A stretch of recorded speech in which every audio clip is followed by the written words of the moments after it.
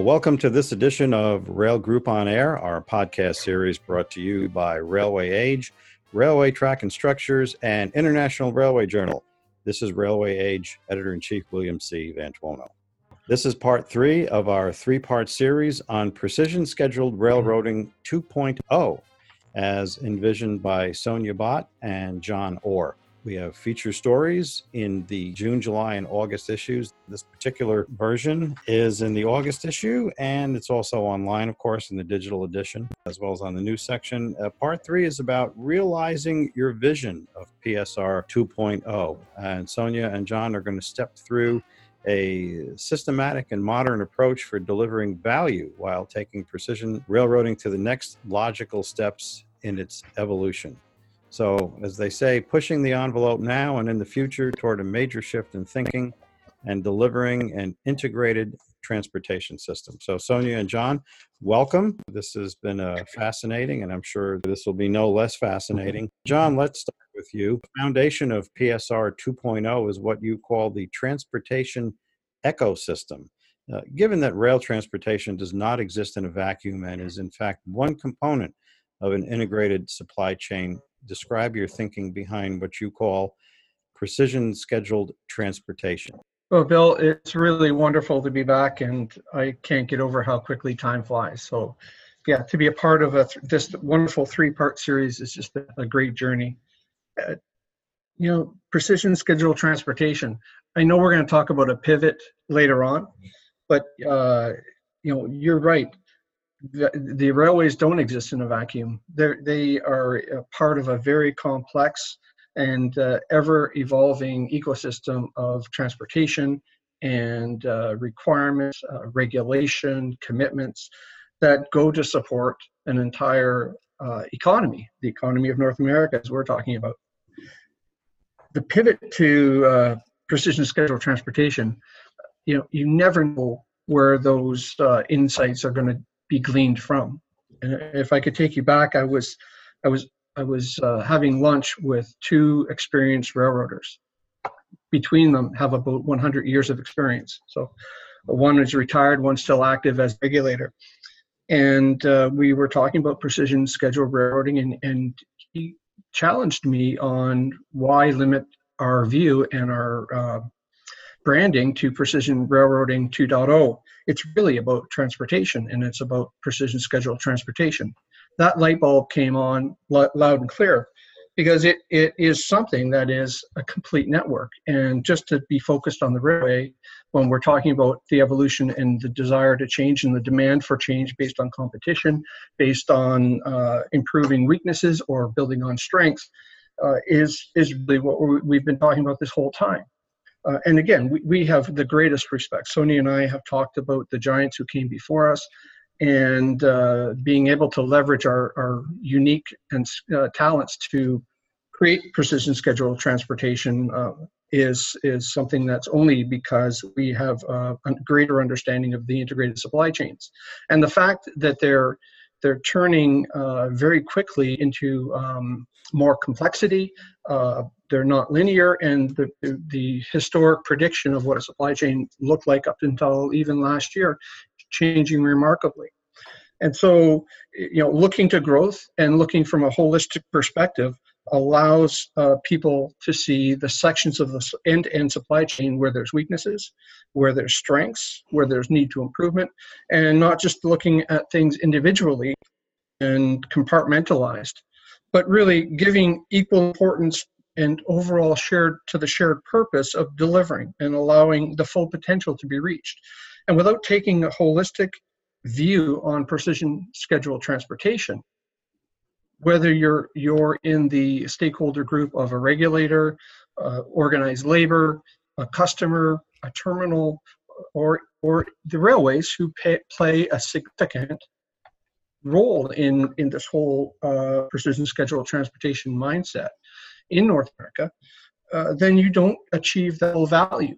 And like that conversation I had with Bob Schott, who coined the phrase for me,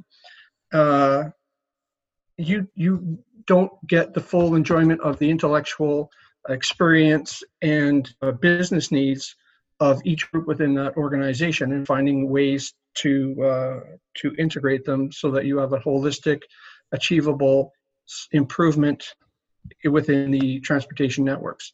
So, that the foundation has to be broad. The foundation can't be just viewed from one perspective. Now, we've all said, and we've always said, that in order to get there, you have to improve what your core competencies are. So if you're a railway, you need to be as good as you can possibly be in the A to B and B to A equations of moving goods within your organization. And we're not saying that changes. We're saying on top of that, you layer in a time to market view improvements so that they can be scaled, improvements in cost benefits, revenue benefits, business growth benefits can be achieved as you progress through that. And so, it gets into a lot of complexity. But unless people agree and understand that precision scheduled transportation is an all-encompassing view, then we do a disservice to the investments and the infrastructure that we have to work with in North America. So what's also important from my perspective in the thinking behind precision scheduled transportation is the product view. It's about the product being transported along the value chain. It focuses on productive partnerships that go beyond the individual railroads. It's about having a more comprehensive view of the business objectives, the service alignment, and the supply chain from the view of the product. It's about deepening the engagement with customers from a product level perspective. So with the product view as the foundation, technology is one of the enablers to make precision scheduled transportation happen. And a lot of really great things are happening out there. Internet of Things, intelligent transportation, connected transportation, smart transportation, you name it. These applications of modern technologies are striving to provide innovative services relating to different modes of transport and traffic management. And they enable the users so that they can be better informed and so that they can make safer and smarter use of transport networks. And this all helps you focus on the product view. So intelligent and innovative use of technology can go a long way in supporting what I call the whole product view, which in turn drives the precision scheduled transportation. If I could add, Sonia, you're exactly right. And I think a lot of folks out there would have heard of a 360 view, whether it's from a self-evaluation, people evaluation, but you take a 360 approach to healthy growth and to enabling organizations to participate, 360 approach to participation in transportation systems in North America, whether it is in one core group or not.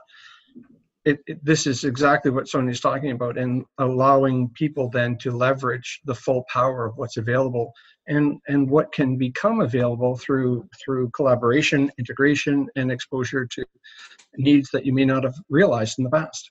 The word that you both of you have used quite often here, and I've heard this within other context, is pivot, which is a word. As an editor, I say, well, that's a good word for turning. And I remember a number of years ago, Michael Ward, when he was running CSX and he was trying to turn things in a bit of a different direction, he said, trying to turn a railroad, a Class 1 railroad, is like trying to turn a battleship. I know Hunter Harrison did that successfully. He probably had everybody jump off the side of the boat and start pushing all at once. But how does an organization know when to pivot? When do you make that decision? There will be times when a structured course correction is going to be required. That is a pivot. So for large and medium corporations like railroads, a pivot is making a change in the strategy and the tactics without making a change in the vision. So a pivot can be changing the process used to accomplish the same goal, or it could be changing the technology or changing the organization. So a pivot can impact an organization or a teams or just one team. So how does an organization know when to pivot?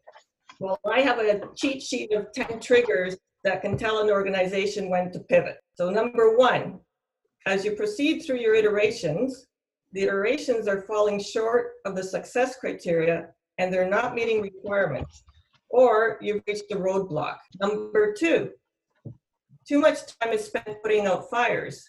When this happens, it's time to take a step back, reassess, and plan on a higher level. Number three, the market is shifting, or it has shifted to a new technology, and you are left trying to do things the old way. If the change in technology is significant enough, it may call for a pivot. Number four, the market's overall needs are changing. As the market needs to evolve, you need to pivot to meet the changing needs. And this will become increasingly necessary as ongoing automation continues to bring about change and disruption with the new technologies and with the new business models. So you've got to keep an eye on your customer needs as well as evolving markets so that you can pivot and be where your customer needs you to be. Number five, competitive dynamics are changing. So keep in mind the following forces. There's industry rivalry, threat of new entrants, bargaining power of customers and suppliers, threat of substitutes, and economies of scale. Number six, operational effectiveness. Are there inefficiencies in processes or execution? Is the performance subpar? Number seven, regulatory. Have new regulations been introduced, or has the timing and urgency of existing ones changed? Number eight, alliances. Have the alliances you relied upon in your strategic plan materially changed? Did you miss out or lose a strategic acquisition or a partnership? Number nine, have the sources and mechanisms for funding the mandate materially changed? And number 10, intuition. That's right. If you feel it in your gut, you must explore the true root causes and then qualify and quantify them. And there are no knee-jerk reactions here are allowed. Explore what you're feeling in the gut, because there's something material there, but you really have to know what it's all about. So the secret to pivoting is to do pivots in small value-added increments rather than postponing and then getting stuck with a big bang pivot. You listed 10 points. Would you call those 10 points the 10 commandments of pivoting? Well, I would call them the 10 signs. Okay. Right?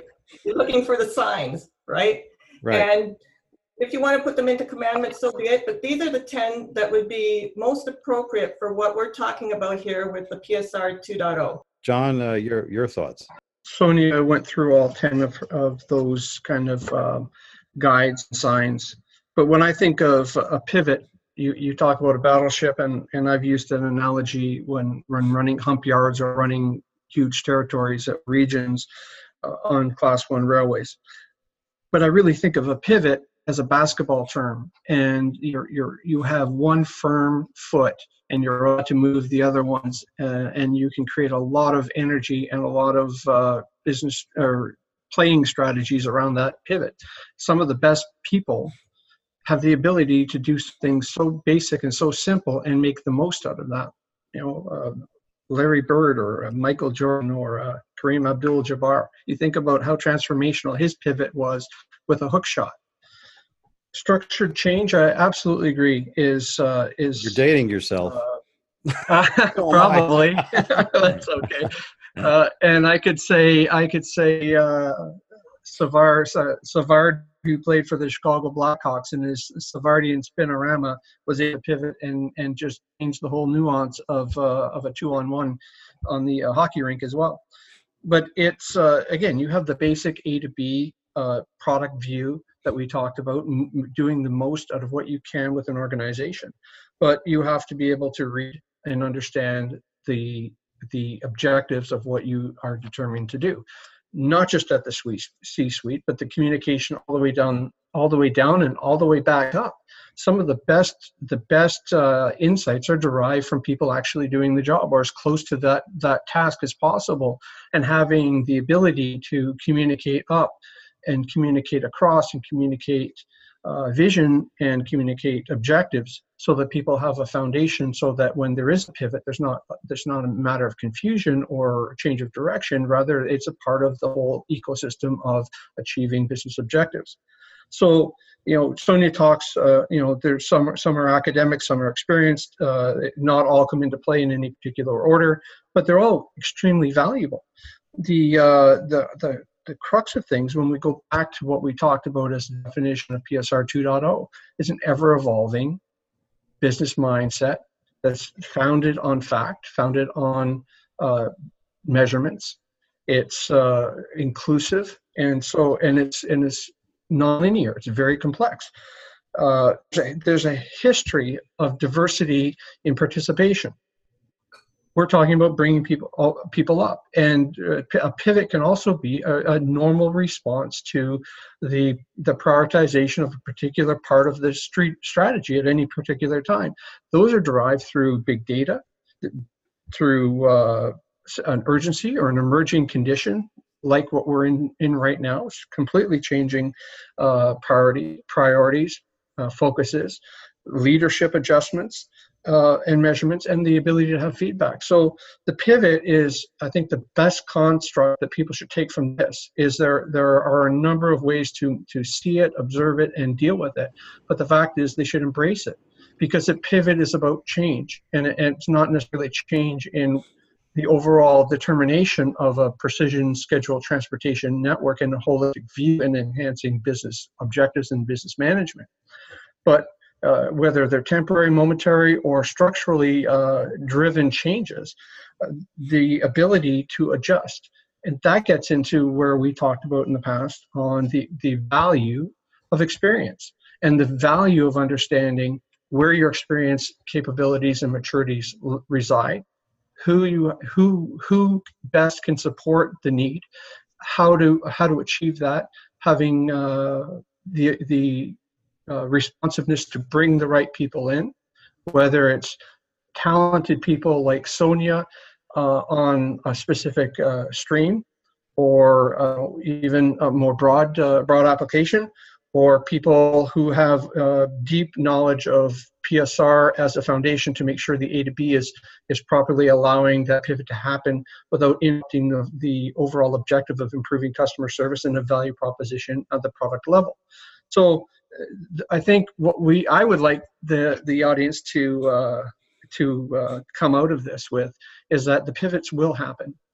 There are a lot of tools that Sonia really described really well to use in recognizing when a pivot should happen, and it should be embraced. It has to be communicated. We can't presume people anywhere along the supply chain, anywhere along the ecosystem, anywhere within the stakeholder groups are going to necessarily know why or what or how, but the ability to communicate and keep people fortified that we're progressing along that business objective and that is critical. So embrace the pivot. It's a part of business structure. It's a part of PSR 2.0. It's a part of precision scheduled transportation. Sonia, anything else would you like to add? The pivot is all about making a course correction in a structured way, and it's a change in the strategy and tactics, but not making a change in the vision. I find the sports analogies quite fascinating. I remember just recently speaking with JJ Ruest on this at CN on this topic, and JJ, of course, was a baseball player, and he says you have to swing at every ball, whether it comes over the plate, whether it's a fastball or a curveball. But I find the basketball analogy quite telling. And also hockey. You two are Canadians, so you got to talk about hockey. And one of the things is, Sonia, you had mentioned about pivoting toward the customer, and the great hockey players like Wayne Gretzky, they instinctively knew where they didn't follow the puck; they knew where the puck was going to be. So I suppose if have knowledge of where your customers are going to be or where they want to go, then you can pivot toward them. Because in my experience, when folks do pivot, sometimes they're a little bit shy Mm-hmm. in terms of how they pivot. They'll pivot, but they're a little bit on the shy side, leaving a lot of opportunity on the table. So I really like it, Bill, that you brought up that whole piece with, again, some of our greatest hockey players, they could anticipate ahead of time where that puck will be, so they can go in and really score that winning goal. Yes, and let's not forget the great Tim Horton. People do not realize he started a butcher shop, and his teammates lost a lot of their money, and so they were hesitant to participate in the donut shop, and that's why his partner was a police officer from Hamilton. He was one of the few that still had belief in Mr. Horton. So no matter the pivot, no matter how difficult the pivot might be, Tim Horton was a true example of having to make an adjustment and very successfully. And I think I would be remiss to say that it's a good thing JJ swung at a lot of balls, because I'd rather him be running a Railway than running the Toronto Blue Jays, because that whole team at CN is doing a very, very good job, particularly through the troubled times that we're in globally right now with and the health and welfare of employees and the health and welfare of the Canadian economy is in good hands with both JJ and Keith Creel in running things in Canada. Yes, I would agree with you wholeheartedly. You and Sonia have talked about the levers or levers, as you pronounce them, that can be used for closing the gap between the current state of PSR, which I guess 1.0, and the target of PSR 2.0. So what are those levers? But I think it gets us back to looking at benefits to a holistic approach that allows us to see sections of the ecosystem or the current supply chain or the current set of precision scheduled railroading tactics to meet their full objectives. And as we said, our goal is to create stability and expansion of precision scheduled railroading 2.0 into places where it doesn't exist today. And with the current economic state and the uncertainty of what supply changes of nearshoring or onshoring goods are, and what that means to railroads and truck systems and other transportation networks, it is really fluid. So having levers that can close the gap is just as important for people realizing that the gap needs to be closed, and that the entirety of the transportation network in North America would benefit greatly from adopting the time to market views that we're espousing within PSR 2.0. The goals are lofty, but without lofty goals, people wouldn't be where we are today from the view of the having a transportation network that is the view of the world. But those goals start with small steps, and those small steps lead to very, very big successes. The small steps have tremendous ripples, and so those levers that we're going to talk about have to be able to resonate and propagate more change and more effectiveness. Small steps will get us started. Small steps add up to bigger successes and creates progress and momentum. So whatever lever we use, and we'll talk about them in a minute, it's really about filling a void, creating confidence and stability within the changes that are being made as the later adopters take on more and more of the values and proposals we're talking about in PSR 2.0, and really linking those new habits to new behaviors, so that, again, the benefits are broadened, and it allows us to really have an end-to-end view and fully leverage the transportation system as a whole. So I'll turn over to Sonia to talk about specifically levers, but it's in those contexts and the time to market view that's really critical in this piece. Well, there are many levers of transformation, and the levers serve as mechanisms so that you can proceed through a transformation in a very systematic fashion. And they also help you provide focus. In a transformation, there are many moving parts. Very quickly, some levers are innovation, entrepreneurship, delivery, process, operational information technologies, ecosystem partnerships, talent and culture, infrastructure and capital assets, operations, platform standards, guidance, governance. Those are all levers.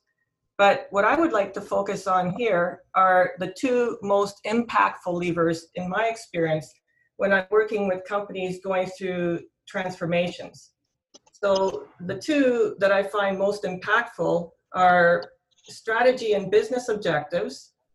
And this is where all projects are prioritized on the strategic plan and executed to meet business objectives. Second one that I'll talk about, which I find again is one of the most impactful ones, is leadership, where you must have committed and accountable involvement of the full leadership team, including the C-suite and the senior executives. These two levers are critical to master upfront and to sustain throughout. And they also fuel all of the other change levers. Now, sometimes we as leaders run into the classic problems during a transformation that have their root causes in these two levers that I mentioned. So it's really important to be self-aware and self-monitoring as a leader so that you can avoid the typical pitfalls. So here is an example of what I try to avoid. And we call it the pitfall domino example. The first domino can occur, leadership can waver, say wavering in messaging, in monitoring, funding, after the initial launch. And they don't even realize that this is happening. What then happens, the knock-on effect, then the links to the vision and the strategy are weakened or lost. And then the goals and the plan become unstructured. And then the teams are left to their own devices, and sometimes they may be misguided in order to make do.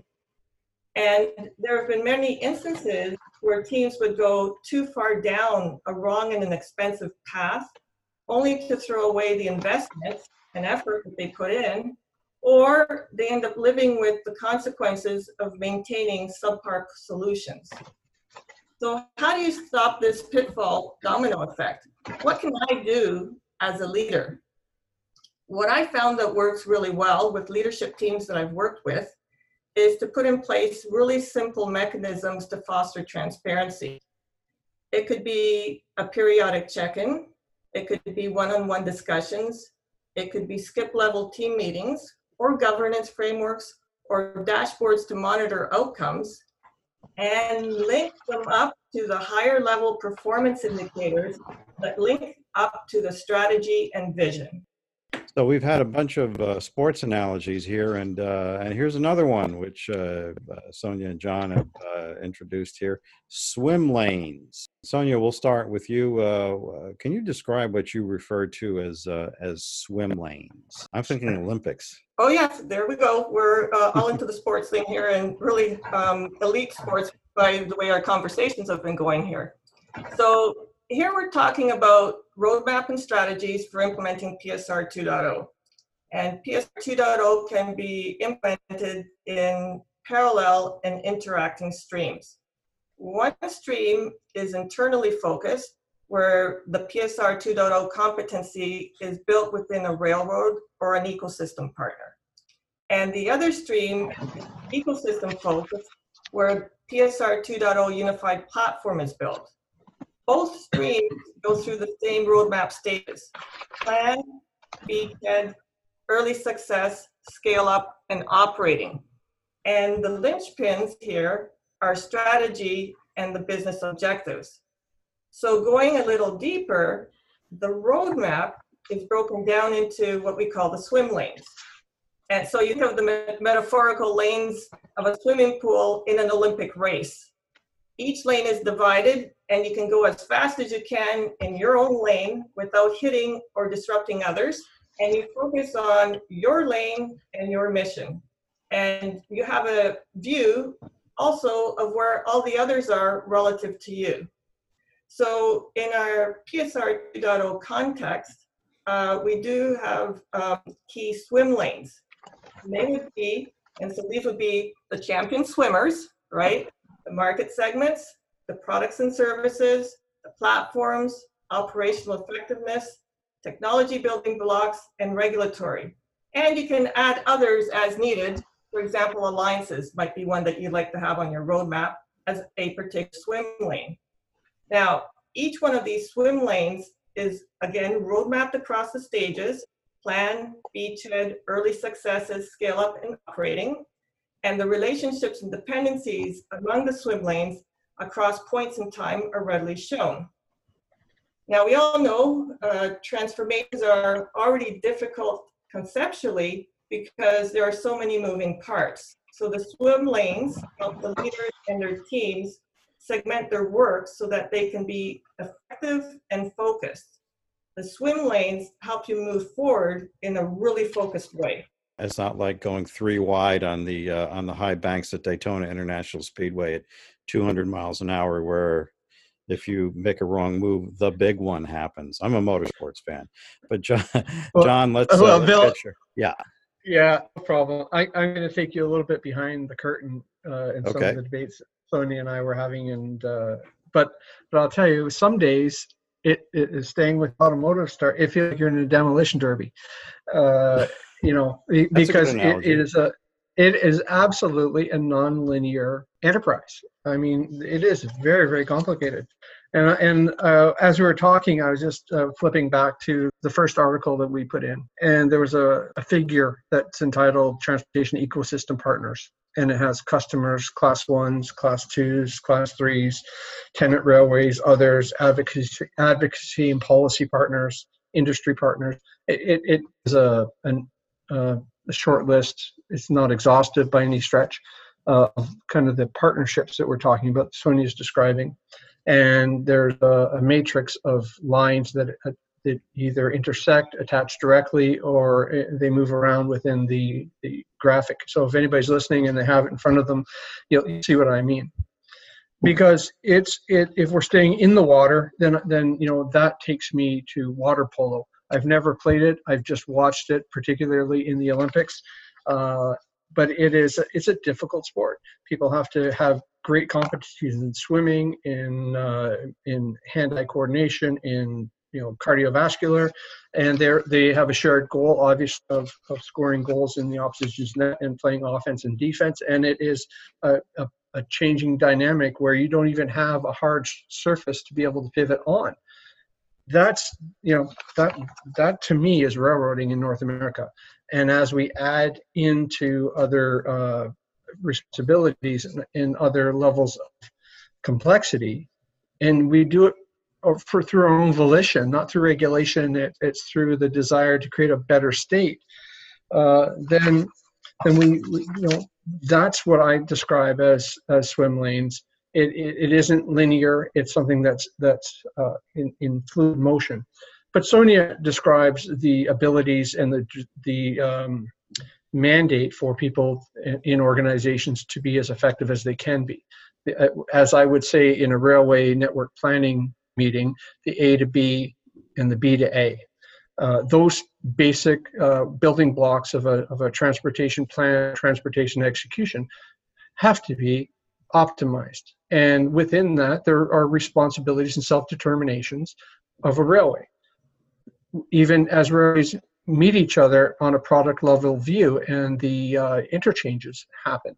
And Sonia and I are talking about having a product level view that transcends the entities of the railways.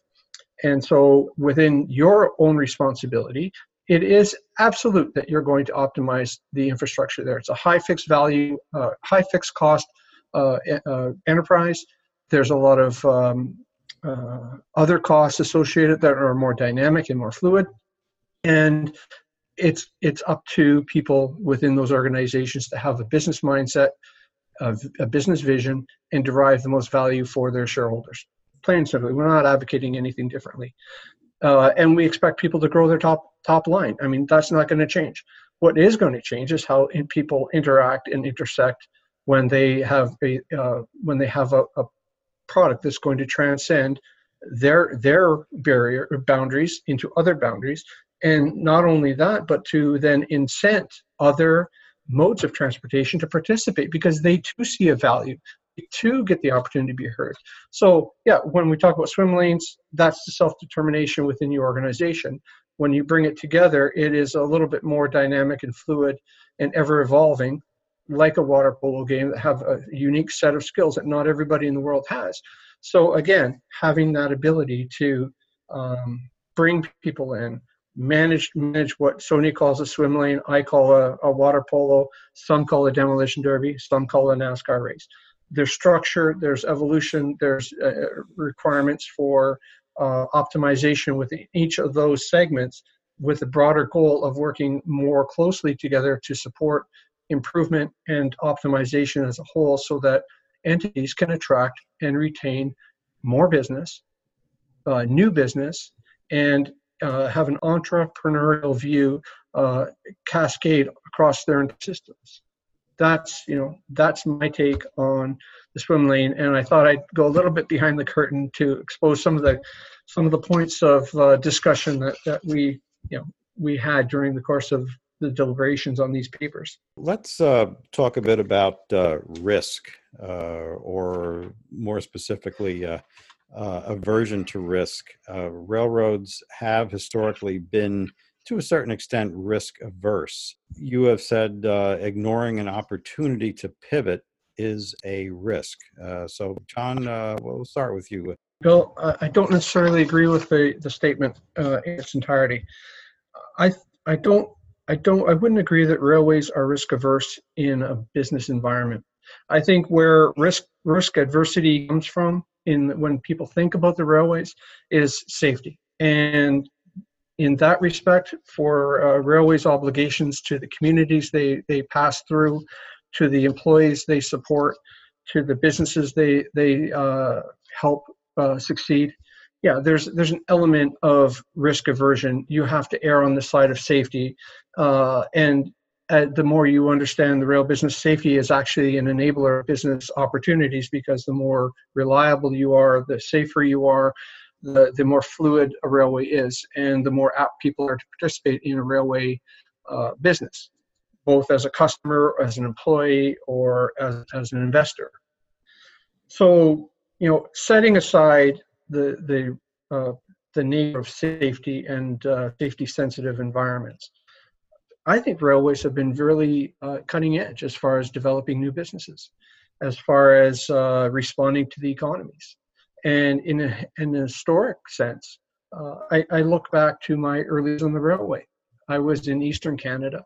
Eastern Canada was largely supported by export of natural resources like iron ore, pulp and paper, finished lumber, finished paper, mostly to the paper to support newspapers, etc. You only have to listen to that list of things to understand where the North American economy has shifted to. Newspapers are not as prevalent as they once were. The iron ore business is something that's really softened considerably. But when I look back to the volumes that were moving on the railway in Eastern Canada in the early days of my career, they're just eclipsed by the volume that's moving today. So the ability to market and to inspire new markets is there, and one of an innovative way of moving goods was through the distribution of containerized products, gone from break bulk into containers. Taking it one step further, moving containers that were once empty, going back overseas or going back to the origin, and finding ways to export through domestic repositioning and finding ways to optimize that container. The railways have done a good job. The difference in the world now is that the pace of change is coming so quickly. It's not being telegraphed as vividly. The ability to be responsive and leverage those opportunities or address new competitive environments that are emerging is substantial. And so, you think I'll coin another phrase from CN and JJ, if I could take the liberty, is feeding that beast, that very expensive fixed asset infrastructure that is a railroad. Is important. Finding new ways to be creative is important. But what we're talking about is transcending that view that, it's the individual railroads are fostering relationships and developing relationships with customers. What we're talking about is how does that happen when those customer goods and those products transcend the boundaries of an individual entity. So from a risk adversity perspective, the railways are looking to do new things. From the perspective of precision scheduled railroading, you can see that the early adopters, CN, the later adopters like CP, were more all into what the first version of PSR looked like. Other ones, as it got adopted by the U.S. roads, the major U.S. roads, are finding pieces to adopt for whatever reason, for their own strategic vision, for their own response to any kind of concerns, or where they see opportunities. Whether that's limited by capacity, limited by capability, or an aversion to any kind of pushback, that's up to them to understand.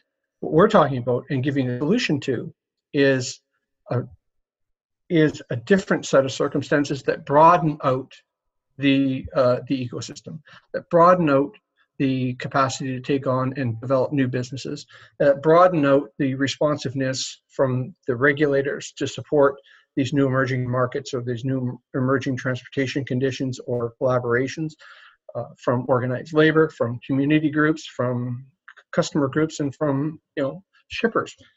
So one thing that when we really talk about doing it in a measured way and time to market view, just to be able to introduce, to be able to scale, we're not talking glacial evolution. It's fast paced. It's going to be something that people have to respond to.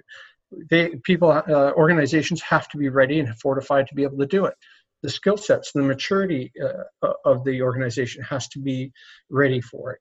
The assessment and the capabilities have to be in place so that people know what their starting points are, so they're less apt to make the mistakes that could be fatal to the execution and delivery of these value propositions. So, again, setting aside safety sensitive and safety high risk movement of goods and services and people's notion of safety or risk, it's I think the railways have always been on the front edge. But what we're talking about is something that's a monumental shift that is going to address the fast pace of competition, the emerging competition of these trillion-dollar entities, these where competition might not even be known right today, where it may come from in a few months, or it may come from in a couple of years. Being able to respond and pivot in those to meet those opportunities and create value for the customers and value for the shareholders and value for employees and value for communities and value for the people participating in an ecosystem is what we're talking about. I don't think they're as risk averse as people want to say. Sonia, your thoughts? Railroads are technologies, and every technology is risky. We can go as far back to the 1800s, where the railroads were building westwards through the mountain. And through the decades thereafter, where railroads solved very tough problems by using the latest technology of the times. Railroads historically have been about innovation, and you must be brave to innovate. Actually, you got to be very brave and take calculated risks. You also have to be good at predicting risk so that you can manage it. You have to be an active risk manager.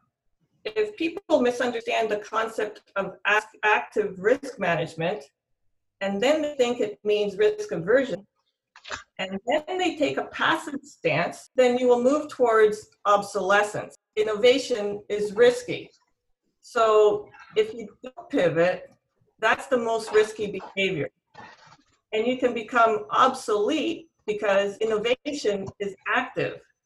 You cannot innovate and be passive. So I like to put out a challenge. The traditional view of risk and its management is risk avoidance. So how about expanding on this traditional view to one where risk and its management enables organizations to make strategic decisions regarding the identification of emerging risks and pursuing growth opportunities presented by the ecosystem. So rather than managing risk in a passive paradigm, which creates a less innovative culture, let's set our sights on a culture of actively and boldly managing risk. So, ignoring a pivot the risk because it leads to a passive culture which does not innovate. If you don't innovate, you can go obsolete. Standing still is the riskiest move. Pivoting is that constant steering to keep the organization moving in the right direction. Otherwise, the organization may end up making a wrong turn and or may miss new compelling opportunities. Well, Sonia and John, this has been a fascinating series, I think very useful. I'd like to get some concluding thoughts from you. John, we'll start with you. Thank you, Bill, for this wonderful platform to be able to communicate and articulate some of the concepts that Sonia and I have developed over the time. And I'd be remiss not to recognize a lot of the great people out there who've given us contribution feedback and have asked us to continue driving this forward. But if I could really reflect, I think PSR 2.0, Precision Scheduled Transportation, is really the breakthrough. It is really, that's what's going to be the driving force of change. And it's also going to be the link that mitigates risks. It's necessary. The ecosystems that we were working in not too long ago are evolving at a pace that is going to eclipse the capabilities of individual entities. And if it's left to be disruptive and there's not the broad engagement to reduce the risks, then the optimization of the supply chains and the customers and the stakeholders are not going to be as well served as they need to be. We've seen implementations in varying degrees across North America. We've seen that while it's energized to improve the development of rail, that it's in some cases tweaking, in some cases it's tampering, in some cases it just doesn't go far enough to revise the existing systems. And by that, they're not going far enough to really think outside the box, to really stretch the vision, to really understand how precise railroading is the next logical step to the evolution of precision scheduled transportation. And, I've always advocated a broader engagement and commitment to reduce the temptation to rush through things, skip critical steps, or just to continue doing things for doing them for historic value rather than for operational necessity or contribution is a large and often used mistake. PSR 2.0 broadens the scope of influence. It sets the pace of expansion and innovation, and both are necessary now. It couldn't be more necessary. The richer the story, the richer the engagement, the real values then come within the insight. We'll all say that continues to need to be now and in the future. The current and future markets and the emerging competition are real. A shared purpose in an overall synthesis allows for full potential and growth to be reached. And it couldn't be more appropriate and more appropriately timed with our position within the digital age, within the digital transformation, and within the value proposition that railways and other transportation systems bring to the North American economy, particularly in the turbulent times we are in today, but it is as applicable a year ago or a year and a half ago as it will be in a year from now and a decade from now. Change is certain. PSR is the platform that presents the stable, broadened view and scope of influence to set the pace and tone of the expansion of the systems. Sonia, your concluding thoughts. I invite listeners of this series to reach out with your thoughts. I'd love to hear from you as we evolve through this next generation of railroading together. After all, we are in really, really exciting times in railroading. These are exciting times to be a railroader. I would have to agree with you wholeheartedly. So on that note, I'd like to thank you both, Sonia Bott and John Orr, for participating in this series with us with Railway Age. It's been an interesting journey, and the journey will continue. My thanks to you both. We wish you the best, wish you good health, and have a safe day. Thank you.